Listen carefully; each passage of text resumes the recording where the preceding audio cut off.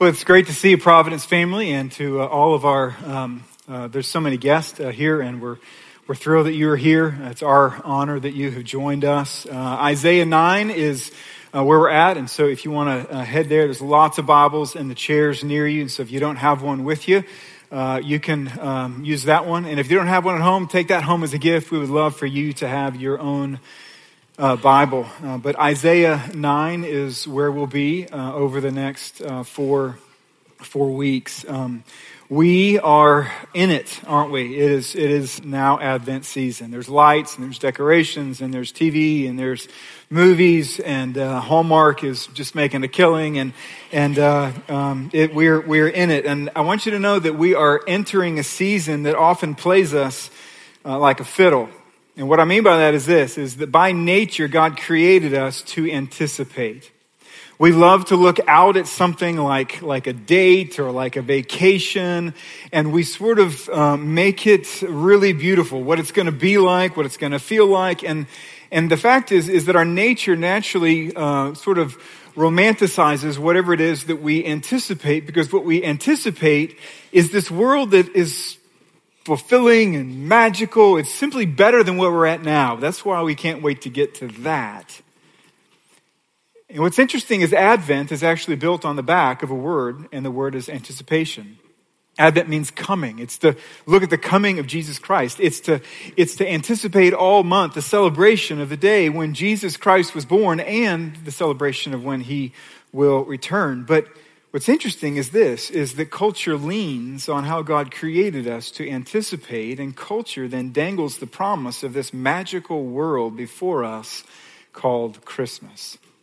And many people are going to find on December 26th that their anticipation was sweeter than reality. What do I mean? What I mean is this. Some of you are not getting a Lexus, okay? Some of you have a boyfriend who's not going to go to Jared, okay? You have a family time, and in your mind you think, it is the time when we get in the car and we go and we pick out the tree, and this year, unlike all those previous years, not only are we going to agree, but there's going to be this magical halo light that sort of just falls down from heaven and rests over the right tree that's meant for our living room, and all the kids are going to say simultaneously, "That's the one, Mom and Dad, that's the one," and it's not going to happen, right?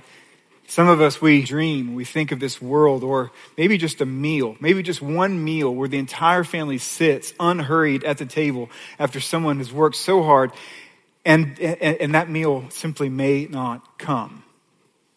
Where everyone just sits and waits unhurriedly and tells their favorite memories and their stories and laughs, and there's no contention whatsoever. The fact is this is the real world. So what I want to do is this month is I want to drop an anchor into the sea.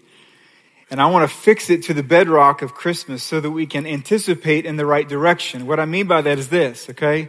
Advent looks at a day, or at least it asks us to look at a day.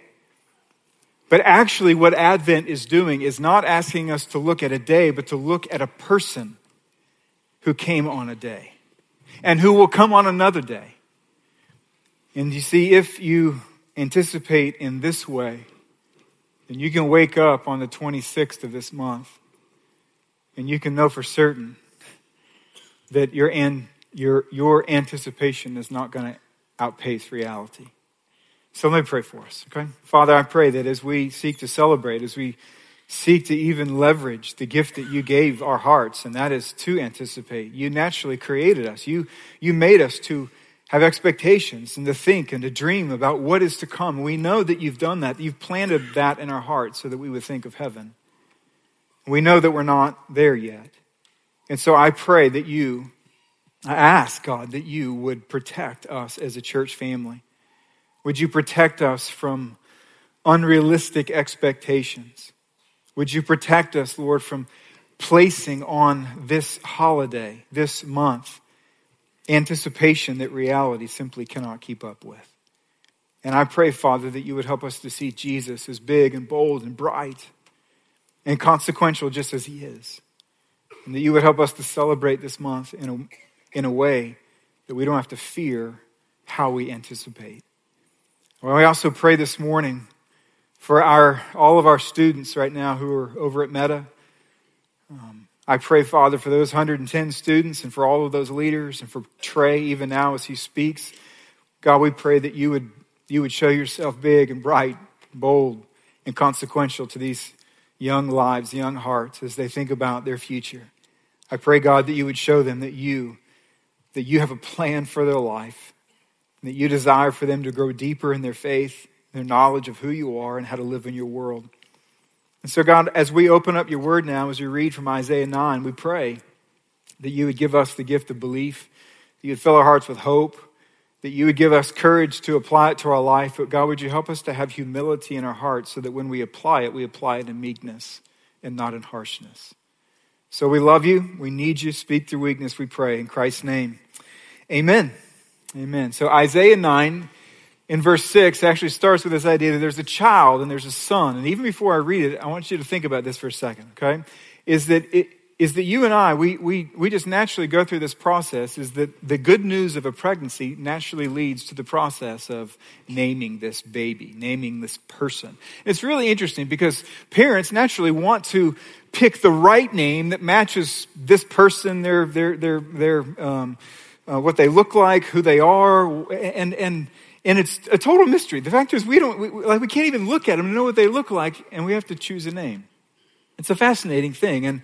And so what I want to do is to just kind of shed some light as we think about the names of Christ this year. I want you to think about some of the trending names in 2018 here in America, okay? Now, still to this day, over the last 4 or 5 years, Jackson and Sophia, they are the gold standard, okay? And so if you're a Jackson or a Sophia, you're in really good company, okay? More parents in America name their son or daughter that name than any other still this year. But there's some trending names. And these names, oftentimes what they do is they go with things that sound cool, but we are introduced to them by other means, okay? Our hearts in this country right now, we long for this idea of peace. And so there's all kinds of names that are being used right now that like harmony and peace and hope. But there's also two that are really trending high right now are ocean and sky, which is kind of cool, I guess. Hey, this is Ocean, and which one? Well, it's that one. That's him right there. That's Ocean. And if you're an Ocean, your parents love you. They do, and that's a cool name. It's an ocean, okay? But we're also being inspired by things that are a little bit more cultural. Okay, there's this game right now that most of you know about. 200 million people are playing it, and clearly not all of them are kids. It's called Fortnite, okay? And what you can do on this game is actually use real money to go and you can buy what they call them as skins, but it's basically a costume so that your person can look a certain way, and then you play the game in this skin, right? Well, they've named the skins. And lo and behold, in 2018, in the real world, right, parents are naming their kids after two of them. One of them is Rogue, and the other is Leviathan, okay? Now, nobody ever thinks about what these words mean. Rogue actually means unprincipled man, is what rogue means. It means dishonest one, right? And Leviathan means sea monster, okay? And yet, there we are. And of course, then there's some, and I don't know if they just have a favorite dish, and they're like, this is some really good food. And that's the last thing they think of, because two trending names are kale and the spice saffron right now in America. And so people look down at their dish and they think, this is a hearty salad. We're going to have a daughter. I'm pretty sure her name is going to be Kale. And if you're Kale or Saffron or Leviathan or Ocean or Rogue, I'm Brian. It's nice to meet you. And we're really glad that you're here. What parents don't consider and we can't consider are names that are synonymous with the baby's character and life purpose. And the reason is because we don't know what their character or life purpose is when they're in the womb, unless that baby is Jesus Christ, who is the eternal Son of God, who came from heaven to earth, who had a character and had a life purpose. And so God gave him a name. What we're going to do this month is we're going to look at the 4 names that we read right here in verse 6 when he says, "For to us a child is born, and to us a son is given, and the government shall be upon his shoulder, and his name shall be called Wonderful Counselor, Mighty God, Everlasting Father, Prince of Peace. Of the increase of his government and of peace there will be no end, and on the throne of David and over his kingdom, to establish it and to uphold it with justice and with righteousness from this time forth and forevermore. The zeal of the Lord of hosts will do this." He will do this. So there's 4 Sundays in this month, and we're going to use each one of those Sundays to look at one of these names of Jesus, given by God the Father to him, revealed to us so that we can know something about who we are worshiping and who we have, the treasure we have in Jesus Christ, his character, what he wants to do in our lives. And this morning we want to look at Wonderful Counselor. Now, most sermons we do here at Providence, what we do is we have a text, we unpack that text, and that text then gives light to the rest of the Bible. What you find in this text, though, is that we have to lean on the rest of the Bible to help us understand something of these titles, these names, because all we get here is 2 words, Wonderful Counselor. He doesn't pause and say, now this is what this Wonderful Counselor will do. And the reason is because he's written that in the rest of the Bible. So we want to ask and then answer this central question, and it's, what does it mean for you and for me that Jesus Christ is our Wonderful Counselor? The first thing we see within Scripture is that as our Wonderful Counselor, Jesus illuminates our darkness. You know, the first thing that has to be done in a counseling room is people have to see what's real and what's not real, what's true and what's false, what happened and what didn't happen. And sometimes life can get so dark that we ask a counselor to be able to help us see what's real and what's not real. We ask somebody who's not in the situation, who's not in the marriage, who's not in the family, who's not in the broken relationship, in order to help us to see that if our eyes can't see simply because it's too dark. It's sort of like this picture right here to where it's just a room full of darkness. You cannot see the edges of the room. Sometimes you cannot see the edges of the conflict in your home or maybe where you work. You can't see where to walk. You can't see what to say. You can't see why things have been done. And yet you know that it hurts. And sometimes this darkness is not just you can't see, but sometimes it's a darkness that just prevails within the heart and the mind. It's called depression. And we look and we go and we need somebody to help us sort out what we cannot see because it's simply too dark. And what the Bible says here is that Jesus can cast light on every single one of those dark shadows. He is the light that can pierce through our house, through our room, through our marriage, through our family, through our workplace in order to give light. You see, Isaiah 9, what we just read, it did not occur at Christmas, but it did occur during crisis. And this is the wonderful thing about a Wonderful Counselor. Only people with problems need one. And this is exactly who he came to be. He came to be a Wonderful Counselor, and he did so because we are a people with a bunch of problems. And so let me get a running start into Isaiah 9 so you can feel the full brunt. To do that, we're going to back up to, in the beginning, God created the heavens and the earth. The Bible says that we sinned against God after he created us in love, and we broke our relationship with him. Instead of crushing us that moment, the Bible says that God made a promise, and he was going to send a rescuer. Several pages pass, and suddenly he looks at a guy, and he's not warmed by the worship of this man because Abraham, he looked down and he had this drive to worship within his heart, but he didn't know who God was. And so it says that he was bowing down to rocks, worshiping the rocks. And God says, you don't need to worship the rocks anymore. I'm the one true God. This is what I'm going to do. You don't have any kids right now. You're 75 years old. But I'm going to make you into a nation. And not only that, I'm going to bless you. I'm going to make you into a nation. You have no kids now, but one day from your nation that comes from you, I'm going to bring the rescuer. He's coming through your line. Well, this people, they're called Israel. Certainly, there was a nation. And the Bible shows us that they were a mess. They were sinful. They were confused. They lived in darkness. And one day they asked for a king. And God says, I'm going to relent. I am your king, but you want to be like the nations. You're supposed to be holy. I made you to be holy, but you demand a king. I'm going to give you a king. So he gave him Saul. Didn't work out so well. And then David. That didn't work out so well. And then Solomon. And we go down the line and we get to a king. His name is Ahaz. Ahaz is the king in Isaiah 7, 8, and 9. Okay? Now Ahaz was a pretty messed up guy. Okay? He clearly did not love the Lord. One of the greatest misstatements, or in the Bible, it really even shoots low. It says that Ahaz did not do what was right in the eyes of the Lord. Okay, his highlight reel of evil included making all kinds of idols and stationing them all over Israel,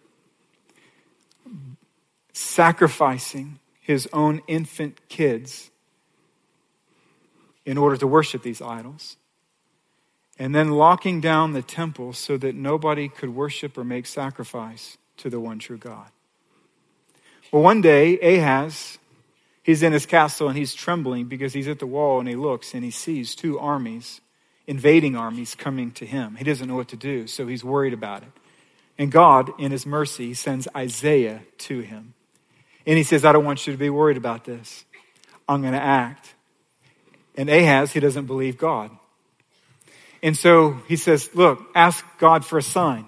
Ask him for a sign that you don't have to worry about this. And Ahaz says, you know what? I'm not going to ask him for a sign. And so he goes, okay, I'll tell you what. The Lord himself will give you a sign. The virgin shall conceive and bear a son, shall call his name Emmanuel. Now, this should give every one of us hope in this room, because the first ears to hear the promise of a virgin-born Messiah was one of the most ungodly individuals in the entire Bible. And if there's hope for Ahaz, there's hope for you and for me. Well, Israel historically was attacked from the north. On the west, there's the sea. The south and east, there's mountains. And so when people would invade Israel, they would come from the north, and the north was Galilee. So they would come through Galilee, pillage and loot, rape and kill and burn things down, leaving things in a state of darkness and gloom on the way to Jerusalem. On the way to Jerusalem. Now this is really interesting. You understand this, right?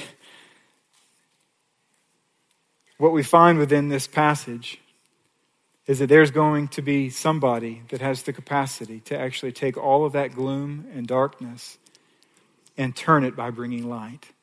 Notice what he says in verse 1. He says, but there will be no gloom for her who was in anguish. Why? He says, for he has made glorious the way of the sea, the land beyond the Jordan, Galilee of the nations.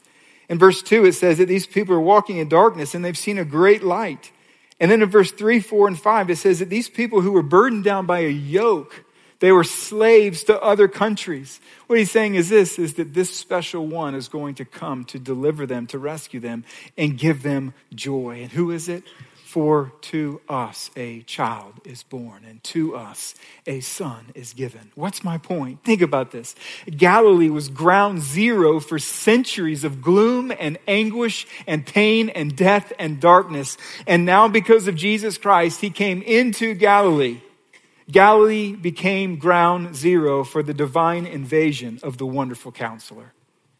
People who need problems, they need a counselor. And so he went to the darkest places on the map. Now think about this. If God Almighty can bring light to the darkest spot in the nation of Israel, then he can bring light to the darkest regrets of your life. And this is what this wonderful counselor can do. He can take what's so dark, so regrettable, so confusing, and he can just shine light so that he can then begin that process of healing. The second thing we learn within the scriptures about this wonderful counselor named Jesus is that he discerns our depths. He discerns our depths. Now the very pronoun there, our depths, what I'm saying is that you have depths. So we need to understand, what are those depths? Like what depths am I talking about here? Well, Proverbs chapter 20, verse 5 tells what I'm really referring to. It says that the purpose in a man's heart is like deep water, but a man of understanding will draw it out. And this is what he's saying. He said the inclinations and motives and the rationale, not only of our heart, but sometimes even our interpersonal problems, sometimes we have a hard time seeing to the bottom of those to identify what is the source. And what he's saying is this, is that Jesus, as our wonderful counselor, can literally discern all the way down, even to the darkest waters of our heart. He's unlike anyone else. No other human counselor can do this. Oh, we can give a little bit of wisdom, but the fact is that no human counselor has the vision to be able to discern your motives and their motives, why they said it to you and why you said it back to them. Only Jesus can do this. I want you to think about this picture, right? It's getting a little cooler, and so this looks appealing, doesn't it? Wouldn't that be nice? Just go there and hang out. Isn't it cool at the beach, though? For a while, you can see the very bottom. You drop your watch or ring, you look down and you go, oh, there it is right there, because the water is 6 inches. And sometimes we have problems, and sometimes we make decisions, and the depth of it is really about 6 inches, and so we can see all around. But then there's other times that if you keep walking out into the water, what happens? It gets deeper. Not only does it get deeper, it gets darker as it gets deeper. Eventually, you can't stand to look down. Now you have to swim and look down. And eventually, you simply cannot find the bottom. And the ocean has a place. It's called Challenger Deep. It's the deepest place in the entire world. It's so deep that you could cut Mount Everest, the tallest peak, at its foot, drop it down into Challenger Deep, and there would be a mile left between the top of Mount Everest and the water's edge. And what the Bible says is that Jesus can find and see every grain of sand in Challenger Deep. And if he can do that, he can do it in your heart also. He sees everything. Everything. He sees the bottom of all things. And so just imagine sitting before Jesus, like we try other counselors, trying to share just enough information in order to get help, but not too much to be exposed. This happens all the time. People come, hey, so here's my problem. I start asking questions. Don't ask those questions. Let's just talk about this. Well, I can't talk about this unless I understand a little bit more. This is what we do. We don't want to be shamed, and so we limit the amount our counselor knows. And let me just tell you something. Jesus is just simply not limited. He comes to us in those very moments when we say, this is what's going on, but I don't want you to know too much. And he says, listen to me. I, the Lord, search the heart and I test the mind.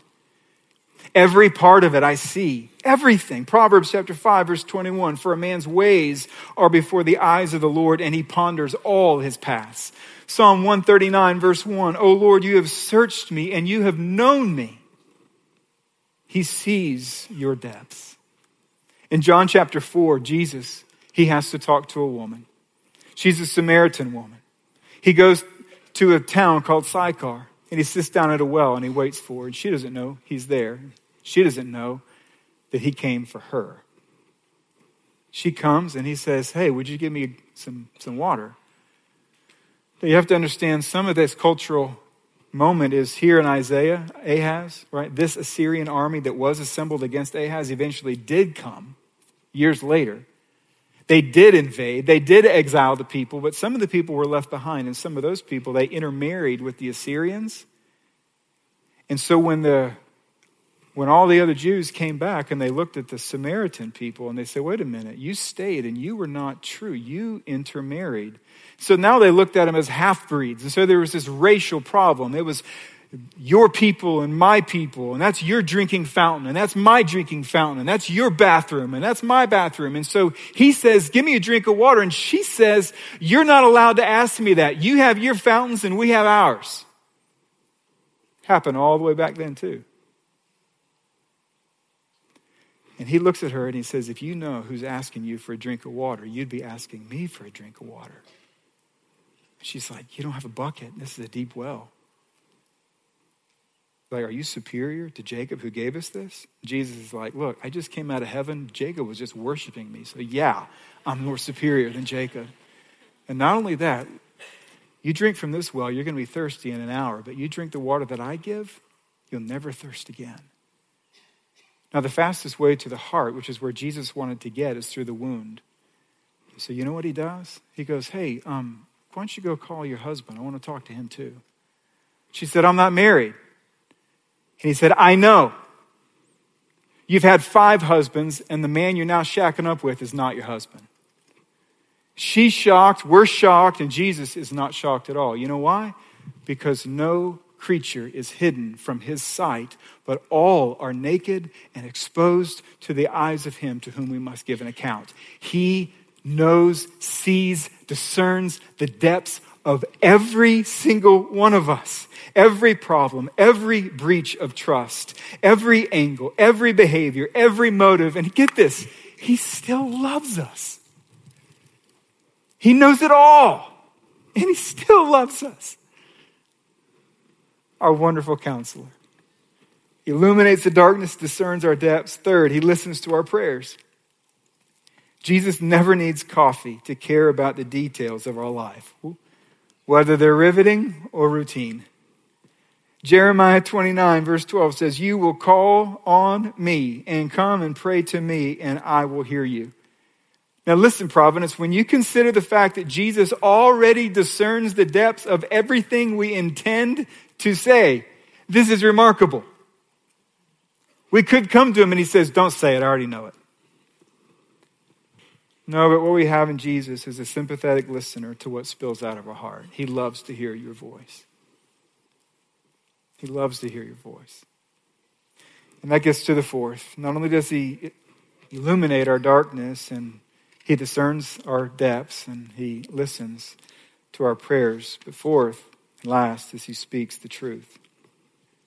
He speaks the truth. These words, wonderful counselor, wonderful means beyond understanding. It's the word that would come when he would do a miracle and people couldn't understand it. They were amazed by it. They were startled by it. There was a problem, and Jesus fixed the problem in a miraculous way, and they're like, wonderful. That's what that means. It also means full of wonder. It's so full of wonder we can't understand it.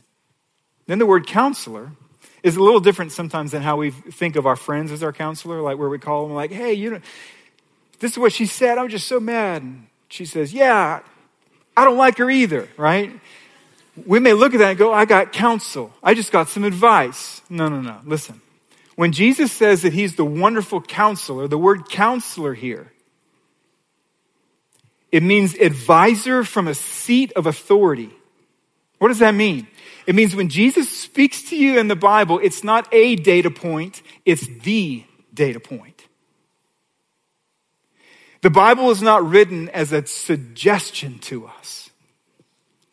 It is the word of God. 2 Timothy chapter 3, verse 16. All scripture is God breathed. And he never changes his mind when it comes to what he's promised and what he said. Psalm chapter 89, verse 34 says, "I will not violate my covenant. I made a promise, I'm sticking to it." He says, "Nor will I alter the word that went from my lips." And you know what's amazing is these words, they could spell out our doom, and yet they help us.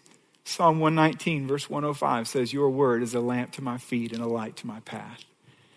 His word is good for us. I want you to think about this for a second. How is Jesus so capable as our wonderful counselor? How is it possible for this person, this God, this Savior, to do all of these things and to do them for us?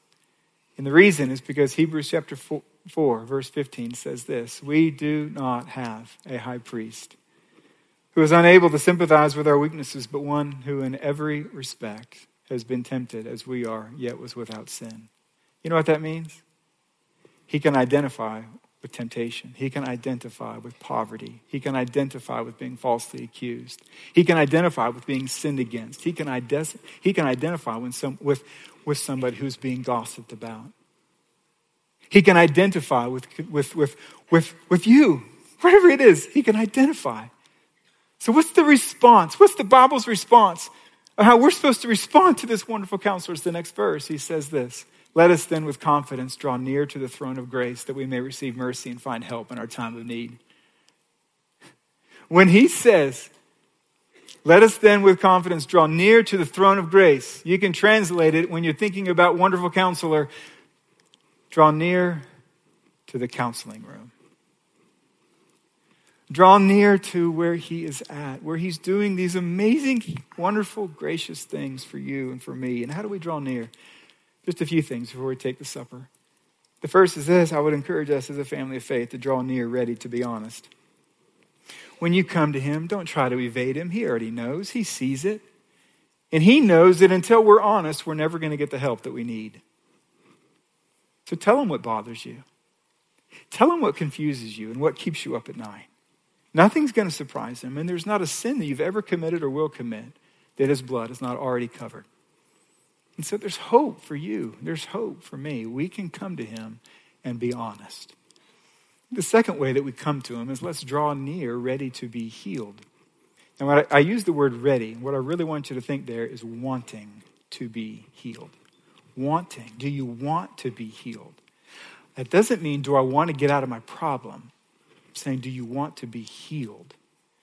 You see, there was once a man who had been paralyzed for 38 years. Jesus walked up to him. And you know the first question? Do you want to be healed? What a thing to ask a man who's been paralyzed for almost 4 decades.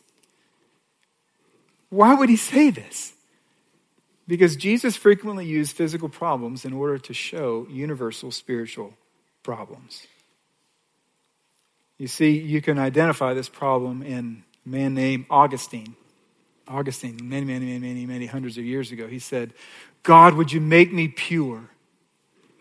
Just not yet. He had guilt and he had been caught and he had a problem.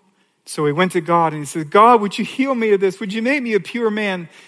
He was riddled with lust and immorality. But I just don't want to leave it yet.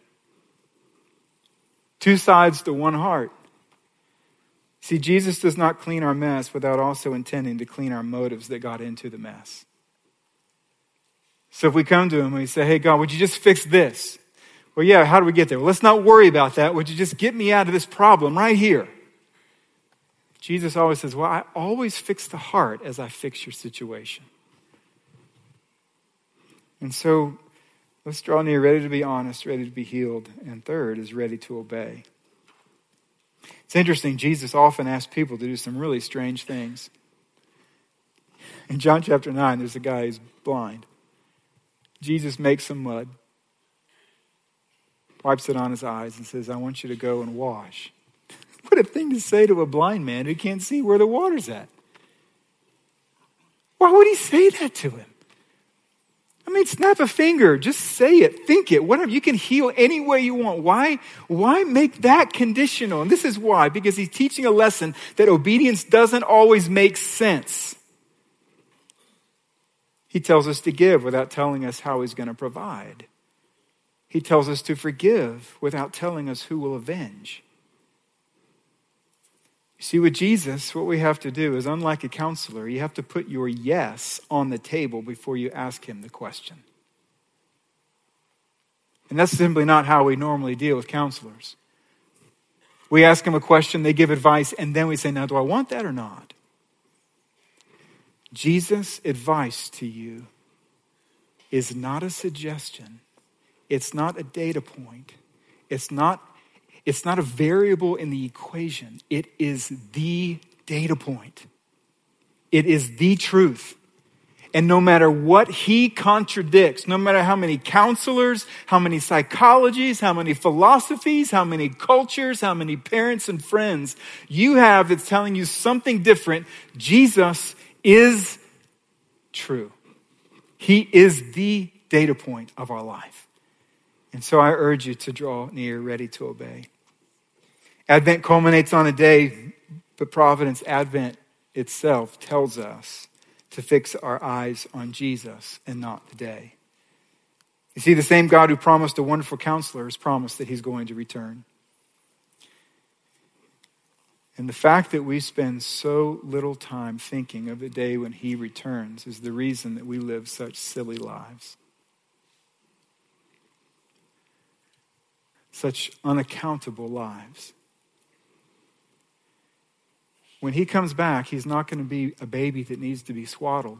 The Bible says he's going to have a tattoo on his leg and a sword coming out of his mouth.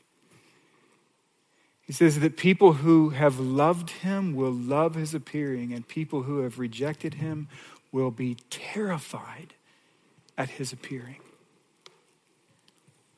And so we don't want to live a silly month, do we? We have a wonderful counselor who, when he comes back, the increase of his government and peace, there will be no end. And you know what he's given us to remember these things? The Lord's Supper. So for those that will be serving us, if you want to go ahead and head back to the back to get these elements. The two elements, the bread and the cup, they're symbols of Jesus' body and blood. They were broken and shed in order to bring us into a relationship with him. Don't forget, these are only the symbols, though. Symbolically, though, they point to something that's real. And that's why the Bible says that if you've never trusted Jesus Christ as your personal Savior and Lord, if you've never placed your faith on the fact that he died for your sin and rose from the dead, the Bible says don't take these things, because to take them is to admit to yourself and to others that you treasure them. So if you've not trusted Christ, we invite you just to let it pass, just as the Bible says. But if you have trusted Christ, we welcome you to the table. And as the elements are being passed, I welcome you to confess your sins to the Lord. Think about what he's done. And just think about what one day he will do. So let's pray together. Father in heaven, thank you for your great love for us, your mercy and kindness. And pray now that as we take of a supper that we do not deserve, that you would not only stir our gratitude, but also our affection, our dependence, our longing to be real and honest and obedient to you, our wonderful counselor. Thank you for making this available to us. And we pray this in Jesus' name. Amen.